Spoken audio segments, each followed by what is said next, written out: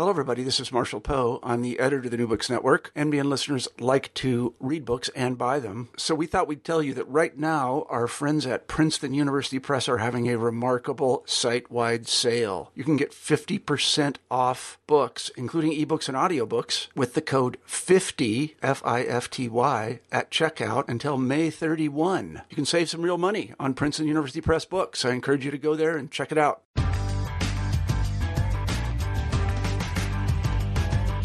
Hello, everybody, and welcome to New Books in Folklore. My name is Tim Thurston, one of the hosts of the channel, and today we'll be talking with Ian Brody about his book, A Vulgar Art, A New Approach to Stand-Up Comedy. Ian Brody is Associate Professor of Folklore at Cape Breton University. How are you, Ian? I'm doing very well. How about yourself? I'm doing well, thank you. I wonder if you would begin by telling us a little bit about yourself. Okay. Well, I'm Canadian. I was born in Ottawa, which is, depending on how international your audience is, the nation's capital. So I have lots of scorn heaped upon me. You're from Washington, are you not? Columbus, D.C., actually. Columbus, Ohio, actually. Oh, Columbus, Ohio. I'm sorry. I thought you were, you spent some time in Washington, so you know what it's like to sort of be the center of power and the nasty looks that your friends might ever so often give to you. I did undergraduate and master's degrees in religious studies, and then when I was at Memorial completing my MA there, I discovered the folklore department. My wife was also a student there, and she discovered folklore probably before me. She's a much better folklorist in many ways, Jody McDavid, and I just fell into it. My master's research had been in, as I said, religious studies, but more methods of religion, methods of theology, actually. I was using the work of Bernard Lonergan, and he had a idea of how disciplines relate to each other. I mean, his big work from 1972 is a book called Method in Theology, and it explains functional specialization in theology. And I was trying to extrapolate that onto a religious studies model as well.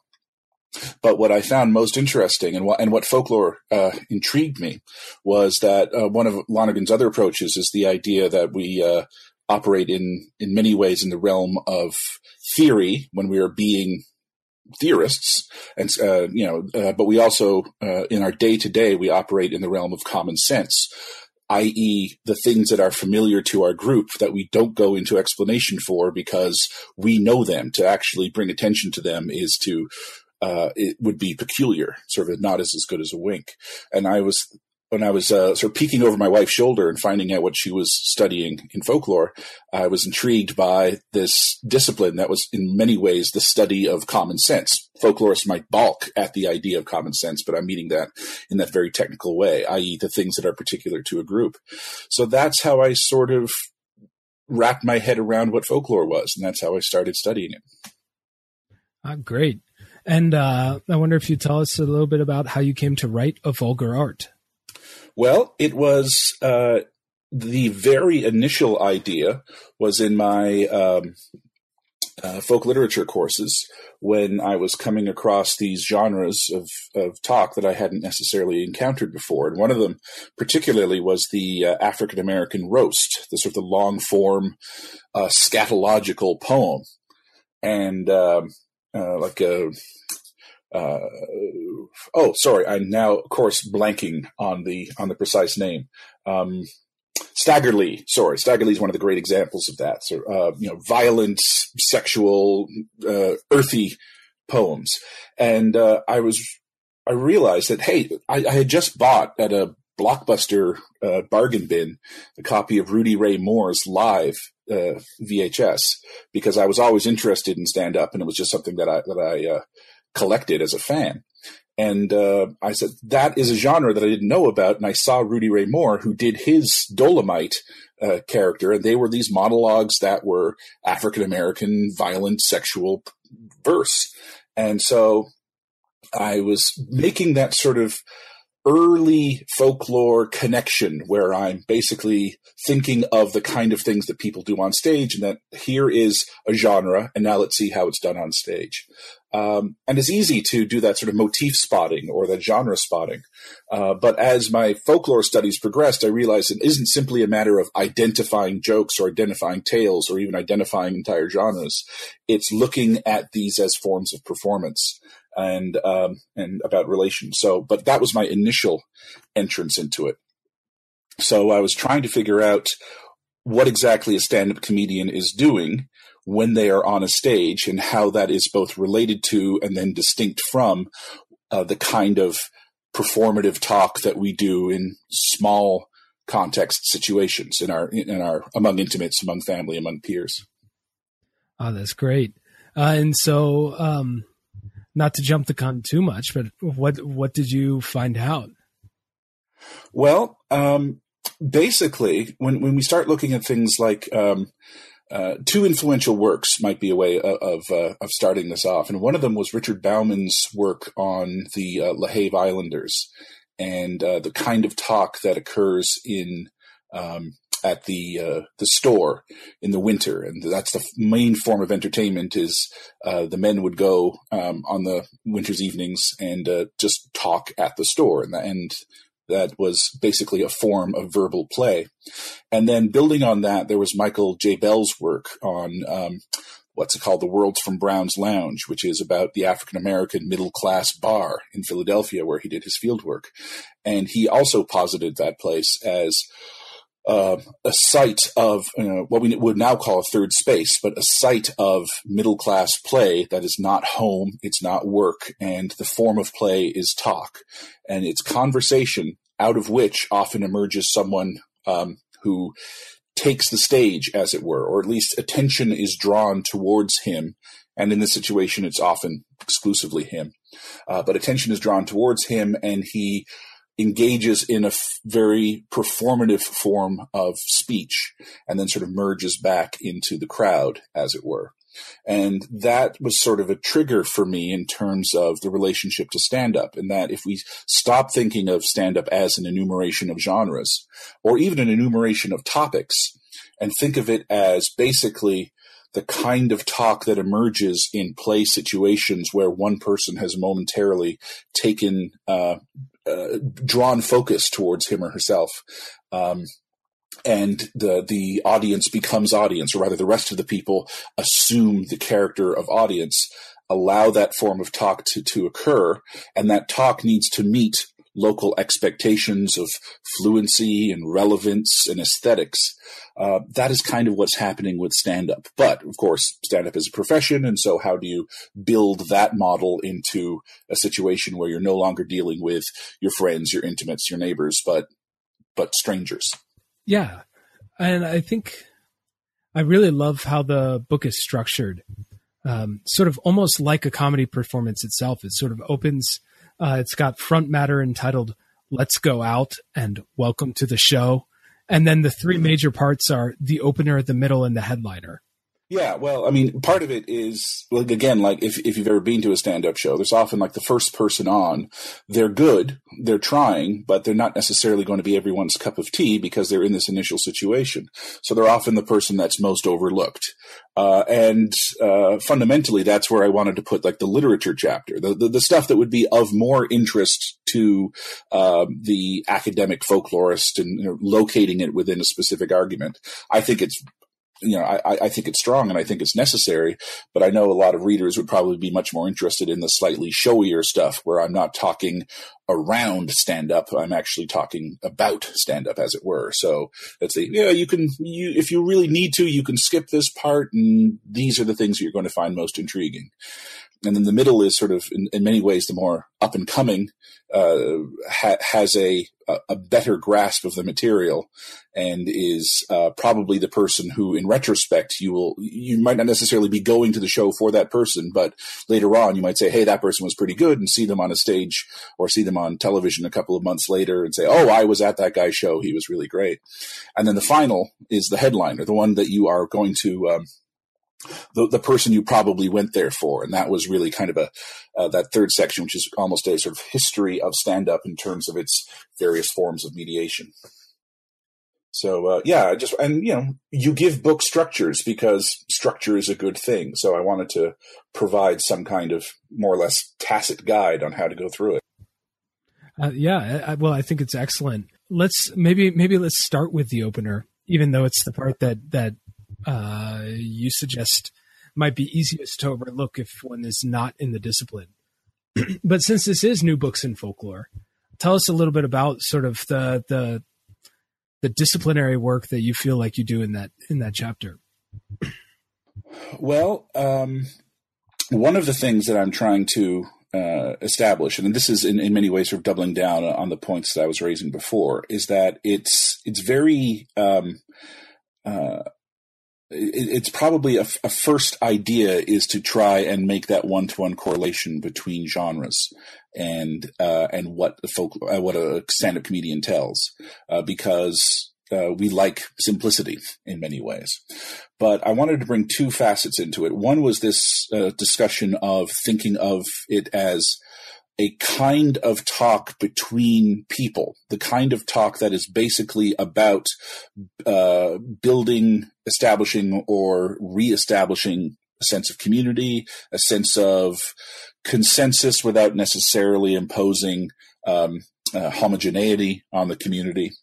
But the kind of small talk that we engage in all the time, using terms like shit talk or bullshit, it's playful, but it has a meaning behind it in that it is intentionally sort of non-hierarchical.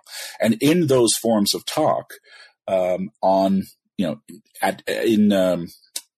Brown's Lounge in Philadelphia, or in the store on the LaHave Islands, or in any of these situations, and we all experience them in our lives, out of that comes specific marked performance, or at least markable performances.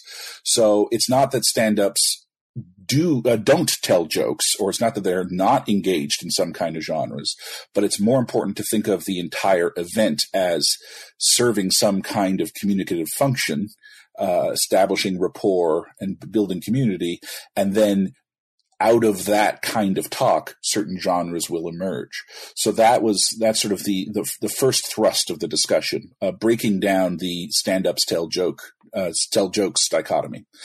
The second is drawing on work that Peter Narvaez and Martin Labba had developed in what they call the folklore popular culture continuum, and then very much the work of Neil Rosenberg, who contributed to that volume, but had done much work on his own in terms of the relationship between the amateur and the professional. Because I think one of the things that's important to remember is that stand-up is a profession, and that once you enter into an economic model, once you enter into the idea that your kinds of fluency and competency at performance are expected to meet a certain standard, that changes the equation somehow. It's all of a sudden there's just a different set of expectations. Those the kind of things that you are that an audience would be looking for would be similar. It's just the ability to do so has a higher bar. You're not, once you're paying someone, you expect results basically. And so in Neil's argument for what distinguishes the amateur and the professional, it is not necessarily ability. It is about an understanding of audience. In his work, he talks about that once you are engaged in this model, in an economic model, one of the things that you need to do is get a better and better appreciation of your audience's expectations, develop and cultivate a reputation for fluency and competence to the point where you can actually, come into a place and be known already for being competent at performance. Because in addition to wanting to establish a reputation, you want that reputation to precede you, and you want that reputation to precede you in larger and larger markets. So as you move from local to regional to national to international models, It is about, I don't want to say transcend because it makes it sound like it's being better than, but rather it's about moving away from your local expectations and having a better and better grasp of the expectations of another place, whether that is thinking of large collections, like looking at sort of like an international market, or getting a sense of all the different local expectations and being able to immediately address those. So it really shifts the focus on how much a stand-up comedy is about understanding audience. It doesn't mean that you are merely catering to tastes. It is about, but is about both meeting expectations, but also bringing novelty, bringing an idiosyncratic style, and to an audience that already has a set of expectations, if not of your performance, then about what a stand-up performance means. So that is a slightly cumbersome way of talking about that first chapter, but it's a way of sort of breaking that genre categorization model, and it is about really emphasizing the profession as having to do with grasping the audience's expectations and grasping different audiences' expectations. So is it then kind of a question of scale? It can be a question of scale, yeah, because it's sort of what happens when. Let me put it this way: when you are speaking to a group of friends and you are engaged in the kind of talk that you might engage in at a convention, or an academic conference backstage, or when you are at the bar after work, or any of these scenes that we do engage in, you kind of have a shared repertoire, a shared worldview, a shared set of expectations. You obviously bring your own experiences to it, but you don't necessarily need to spell out those references that you understand as shared. Once you get beyond your immediate circle of friends, you can't necessarily expect everyone to understand what you are saying. So you need to do one of two things. You need to either learn their sets of expectations, or you need to figure out and worldview and common references, or you need to speak to larger and larger topics that we tend to participate in, not simply on the local level, but as parts of a regional or a national dialogue. So hence popular culture is as likely to be a topic. Politics, global politics is likely to be a topic, and so on. So it's about moving away from the locally circumscribed in order to, as you say, engage in market scale. Now, you always do want to appeal to the local, and one of the things that happens in the stand-up circuit, and if you've ever seen a stand-up show, you probably recognize this, and someone will come to town, and they'll begin their routine usually with some kind of local reference, having maybe only spent the time from the airport to the downtown or to the venue, but something that they can grasp as local to kind of orient themselves before they go into their standard routines, and their standard routines are typically of a national or international reference points. Okay, so after the opener, we get to the section entitled "The Middle," in which you talk about the who, what, and where of stand-up comedy and live performance. And I'm wondering if, and specifically, you're really getting into the live performance itself, right? And as well as the profession of who is the comedian, who is. I think your subtitles are "Who is the comedian" and "Who is this comedian?" And so I'm wondering if you could talk about this a little bit more, and about these issues a little bit more. Well, that whole section, the middle, is called "Creating Intimacy Over Distance," and one of the again, quickly going back to those first principles, the idea is that stand-ups are engaged in the kind of talk that appears towards intimates. That happens among intimates, I should say, but is at the same time now being done to people or with people that you are strange to. You are a stranger.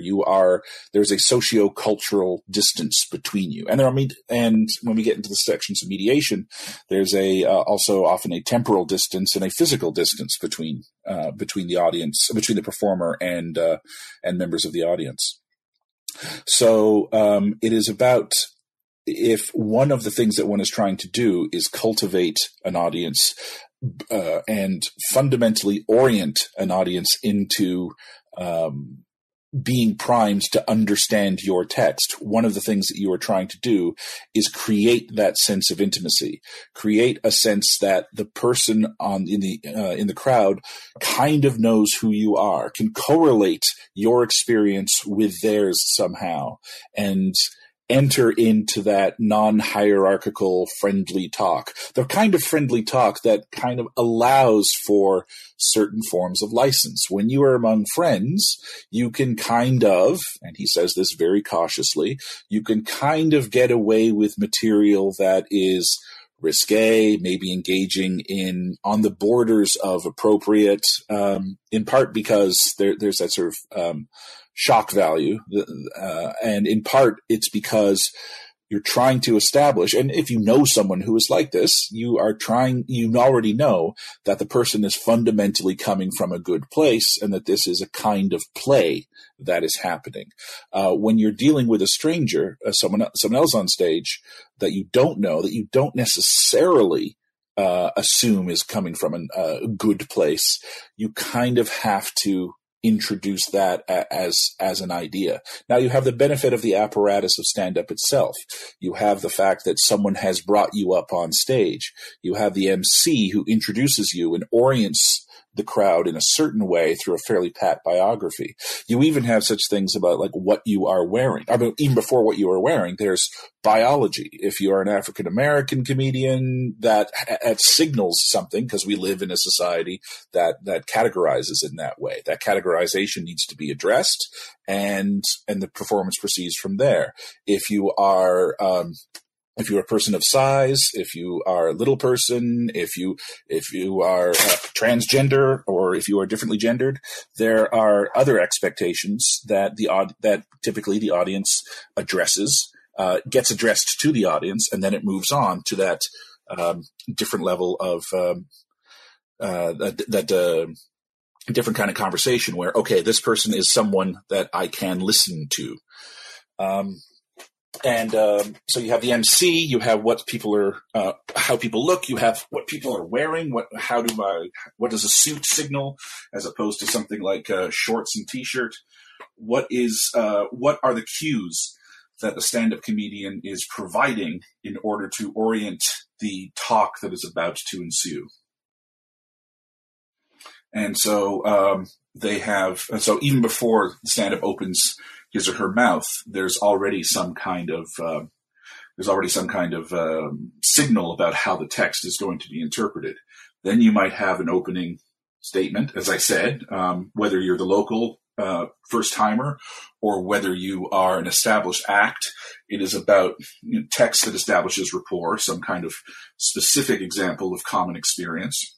And it's that specific example of common experience that might transcend the categorical difference that might be occasioned by skin color or gender or any of these categories. And then talk can ensue from then. And talk can move to general pools of references once the local pool has exhausted itself. I went up to Halifax a few months ago and saw Jim Gaffigan, for example. A internationally established comedian, that many Netflix specials and so on. And he was in the local hockey arena, probably the largest indoor venue in all of Nova Scotia. And he began, Jim Gaffigan is a comedian about food. He had the benefit that most people were there to see Jim Gaffigan, not simply to see a comedy show. So he had the benefit of celebrity. He had the weight of his established reputation.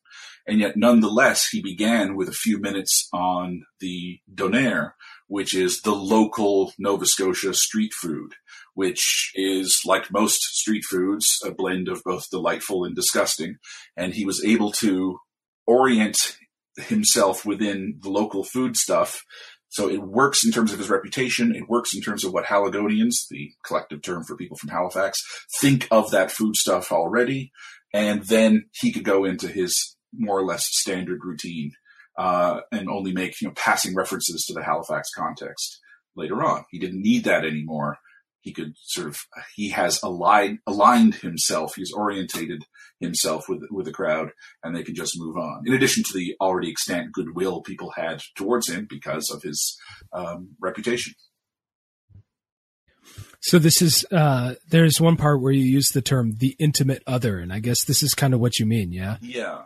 In that you are recognizing that despite the sociocultural distance, there is fundamentally you are now speaking to this person as if we were all on the same social plane.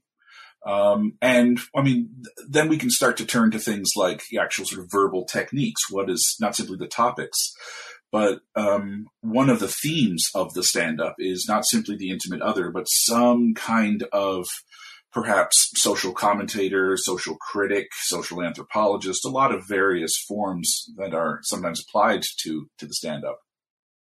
But fundamentally, one of the key ones is that they are somehow outside of the corridors of power in the same way that an audience is outside the corridors of power. There's always some suggestion that there is something counter-hegemonic going on, an appeal to an external and shared oppressor, for lack of a better word. Now, that might be very much a conceit. It's very difficult to see someone who is so very coterminous with, the white, cisgender, heterosexual power structures to somehow sort of give this impression that they are somehow oppressed. And that's why sometimes the comedy falls. But that's also sometimes why their oppression is in terms of sort of the generic stupidity of the world. It's not necessarily the power structures, but we all understand that, why do we have these mattress tags? Isn't that silly? Who is doing this to us? It's like, you're right. We do all understand that. So we find that common cause. Hopefully a successful performance will find common cause. Doesn't necessarily mean that everyone in the crowd will do so. Doesn't mean that every time the performer does that, he or she is going to succeed in finding that common cause. But that is one of the techniques, building a sort of a safe space that often pillories some kind of outside power.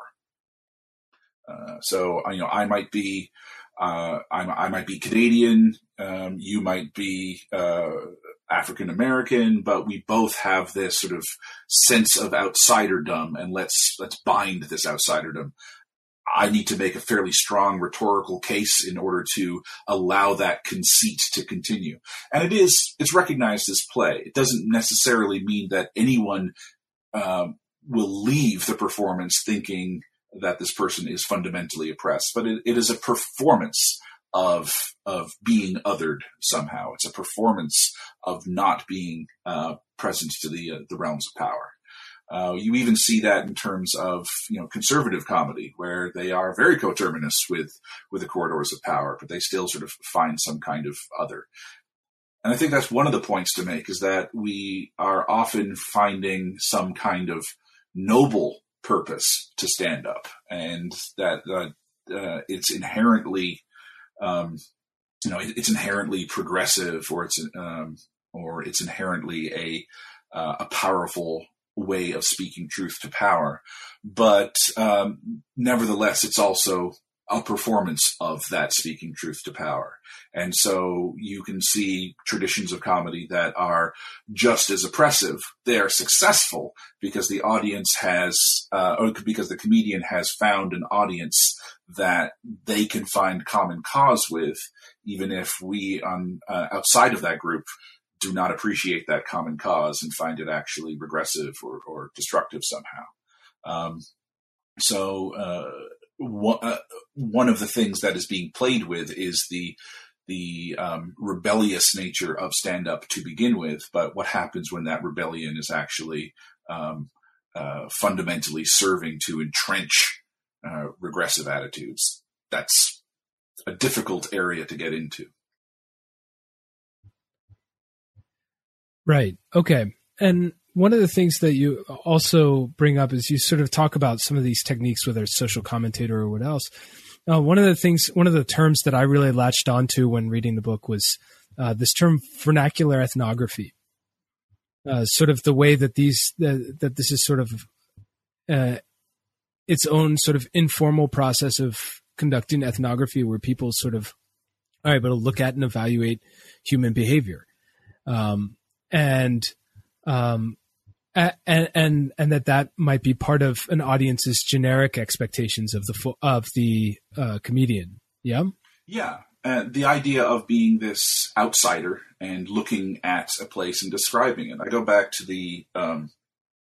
it didn't originate with Geertz, but I think Geertz made it so very popular. The idea that ethnography, or the role of the ethnographer, is to make the strange familiar and the familiar strange. And I think that definitely is part of the stand-up, the stand-up body of techniques, because you certainly have taking someone's idiosyncratic experience, a life story that is, strange to the audience, or at least, unfamiliar, and communicating it in a way that makes it relevant and, funny as well. I mean, funny is always the goal, but one of the techniques of funny is to make it relevant and recognizable, and that we see the foibles that are the cause of this particular instance of humor. Similarly, we have observational comedy, which is the things that we are already familiar with, that we live with, going back to the aforementioned mattress tags, and drawing attention to them to the point where we all go, oh yeah, why do we do that? And so that's the making the familiar strange. But I mean, I take the term ethnography reasonably seriously in terms of, how an academic might use ethnography. But at the same time, if it is about trying to depict a culture or trying to depict a cultural moment to an audience in order to make a point, whether that audience is a literary and academic audience in terms of the sort of more formal structures of ethnography, or whether that is on the casual level of me simply communicating my experience to someone else, that is fundamentally what the stand-up is doing. It doesn't have that bent of necessarily being, creating a text that is subsequently subject to some kind of deep analysis. It's there to be a benchmark for instances of humor. But when I teach my fieldwork classes, for example, I use in trying to explain what ethnography is, I use an expression that Gua Shaker told me once. He's at the Smithsonian Library of Congress. I can't quite remember. Library of Congress, yes. And he described ethnography as deep hanging out. And so once I sort of had that key to it, I explained to my students that, when you are doing ethnography, you are doing what you do anyway. You all have experience of going to a place, figuring out what it is to work in that place, and subsequently often telling someone about that place. The deep part is really doing it with this purpose of creating a text for subsequent analysis and to a third party who is completely absent from it. But that is one of the ways that I approach stand-up as well, this vernacular ethnography. It is to describe and not simply describe, but evoke a place, a time, an event, but not for the purpose of analysis, for the purpose of humor. Right. And okay, that's one of the things that I also noticed, though, is that I think you suggest that it can't just be reportage, though. Yeah, it needs to. I think the key word that you use is you mentioned verisimilitude, and it seems extremely important in my mind to your analysis and of the comedian's art. Why is verisimilitude so important, and what do you mean by it? Well, I think it needs to fundamentally ring true, even within the performative aspect of stand-up. Which allows a certain license. It allows for descriptions to be remarkably florid. It allows for similes or metaphors to be perhaps a little bit much. At the same time, an experience is often something the experience being related has to somehow seem on one basic level plausible.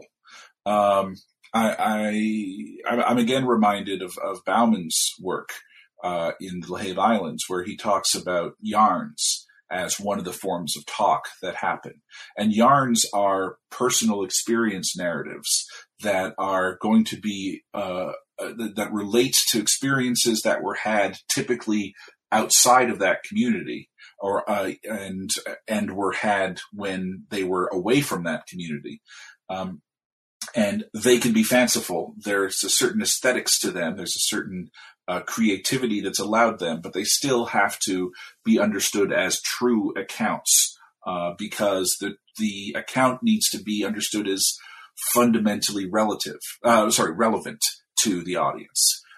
So the verisimilitude is that this can't just be merely fanciful, even at those times when the sort of verisimilitude frame is broken and we have some kind of obviously fantastic element introduced, that is sort of grasped as much more of a flourish than anything else. I'm thinking of there's some Richard Pryor routines where he describes his neighbor's dog who is always chasing him and barking at him because he lives in a predominantly white neighborhood, and of course he's African American, and lo and behold, one day he's out in the backyard and he's very sad because Richard Pryor had a pet monkey and the pet monkey died, and so he's obviously sad, and the dog runs up to him and starts barking and then stops and says, "Hey Richard, why are you crying?" And so obviously we've entered into a different level of description at this point, and he sort of consoles him, genuinely feels bad for his loss, and then says, "Well, tomorrow I'm still going to be trying to kill you." It's like, "Oh, okay, that's fine," and the story ends. But we have that entry into what is clearly fantastic still has a point in this overall discussion about what it is to be both an affluent African American, but an African American nonetheless. So verisimilitude, I think, is one of the things, or one of the expectations that we have towards the stand-up, because it isn't simply a matter of joke telling, and certainly one of the things that we try and do when we are establishing some kind of functional and profound importance to stand-up, what we'll often come across in the academic literature is people who identify certain stand-ups as sort of true or genuinely important ones, and almost everyone else is superfluous or some kind of lesser than. And one of the things that we point to is the fact that, well, they are saying something very important. And so it's almost that it needs to be, it almost needs to be listened to as some important tract and important social commentary. And so, if you're going to be basing something if you're going to be making those kind of rhetorical arguments, it is important that you're dealing with, for lack of better words, actual data, as opposed to something that is clearly and self-referentially more fictive, more fantastic. So that is, I think, when we start to try and rationalize stand-up as a performance genre. And when when I say we, I mean sort of the culture as a whole, trying to recognize or trying to rationalize stand-up's appeal. And almost invariably, we start trying to make arguments for its profundity, as opposed to the occasional moments of profundity being one of the many possible techniques that certain stand-ups might choose to frame their kinds of performance. But a stand-up performance isn't good because it's profound. A stand-up performance is good because the audience that performance is being geared towards finds it hilarious. If it could be a series of dumb jokes that you and I might not like, you and I not appreciate just because they're dumb, let alone because we might think of them as regressive or whatever. But if the audience laughs, it's a successful performance. The culture might need to change, but the stand-up has proven that they have an understanding of their audience. Right. And so finally, in part 3, the section you entitle The Headliner, you talk about stand-up comedians sort of as the mediatization of comedy. And so as it goes into broadcast and recordings, and how this in particular sort of takes them out of the communication in small groups around which so much folklore studies is focused. How does that work in the case of the comedians? You've kind of discussed this already, but I'll say it does and it doesn't. It does because we're now dealing with a different kind of specific relationship between the performer and part of their audience. But what we still have, and what makes stand-up so very intriguing, is that we also have a live audience present to it. Stand-up, there are, I don't think I can think of any examples of stand-up that are performed without an audience in front. There might be some ill-advised examples from the early days of trying to record it, where they were using something more like a laugh track, but those would certainly be the exception. Every mediation of stand-up requires a live audience. And because every mediation of stand-up requires a live audience, you have two audiences present. You have that small group now on a stage, now, larger than the group of intimates, but still a live performance that live in a specific historical moment and live in a specific geographic place. And the stand-up needs to appeal to that audience, as well as the undifferentiated audience that is, for lack of better words, at home, at the other end of whatever this recording medium is, or not even recording, but the other end of this medium is, whether we're talking radio, whether we are talking live television broadcast, or when we start talking about tangible recordings. And I distinguish those because with radio, with live radio and live recording, you still have that temporal contiguity. I mean, if you go something that's recorded live or virtually as live and goes out that week, you're dealing with the same basic time era. You're talking about events of the day. If your recording is something that is meant to sort of transcend that moment, you are going to shift your material so that it is not as temporally laden. So what does it mean to listen to a recording that was made in the late 1960s? And the ones that seem to have a certain amount of staying power are the ones that are not necessarily mired in the specifics of 1960s references. I can still understand what they are talking about, and the references are more or less still ongoingly relevant. But what the recording has, this very fascinating aspect where we still have the live audience captured on it. So we always have their laughter to go by. And then that brings it back to the idea that stand-up is a communal event.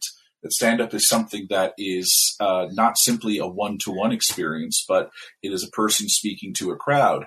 And so the person who is listening at home is fundamentally also participating in that crowd moment, which brings the interesting idea of why we can listen to a stand-up recording more than once.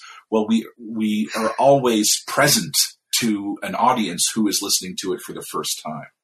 So this third part is really about the techniques of how this spatio-temporal distance is negotiated. We already have the sociocultural distance in terms of someone going from their home community to further afield, but they're still dealing with a live audience and they can make it ongoingly relevant. Once you have the undifferentiated audience of the other end of the medium, you have a different kind of manipulation of the text to keep it ongoingly relevant, with the proviso that you still also need to address the fact that there are people in the room with you. It makes me think of Richard Bauman's thoughts about remediation of storytelling in early sound recordings. Where and it was that something that you sort of looked at in this section? I don't quite recall. No, I wasn't using him at this point. It was as much a study of of Narvaez and Rosenberg and those people. So I was very influenced by music as well. One of the other points that is, I think, important about the idea of being on the stage is the self-evident idea that they're using a microphone, that there's a public address system. And on a historical level, one of the ways I trace stand-up back to an event is the fact that you now have the ability to speak in a normal tone of voice to a crowd that is larger than you could if you didn't have a public address system. So you're able to, historically, people like to trace stand-up to the age of vaudeville and so on. But that was someone on a stage basically having to yell over a crowd.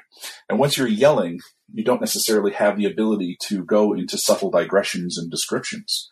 When you can speak in an intimate tone of voice, your tone is something that can be, and you have control. You have the benefit of amplification that you can always essentially, if need be, talk down an audience. You have the ability to go on long digressions. And you can speak in a more intimate form. So intimate in the sense of it's almost like you're being spoken to across a table, whether, despite the fact that it might be across a theater or across an arena.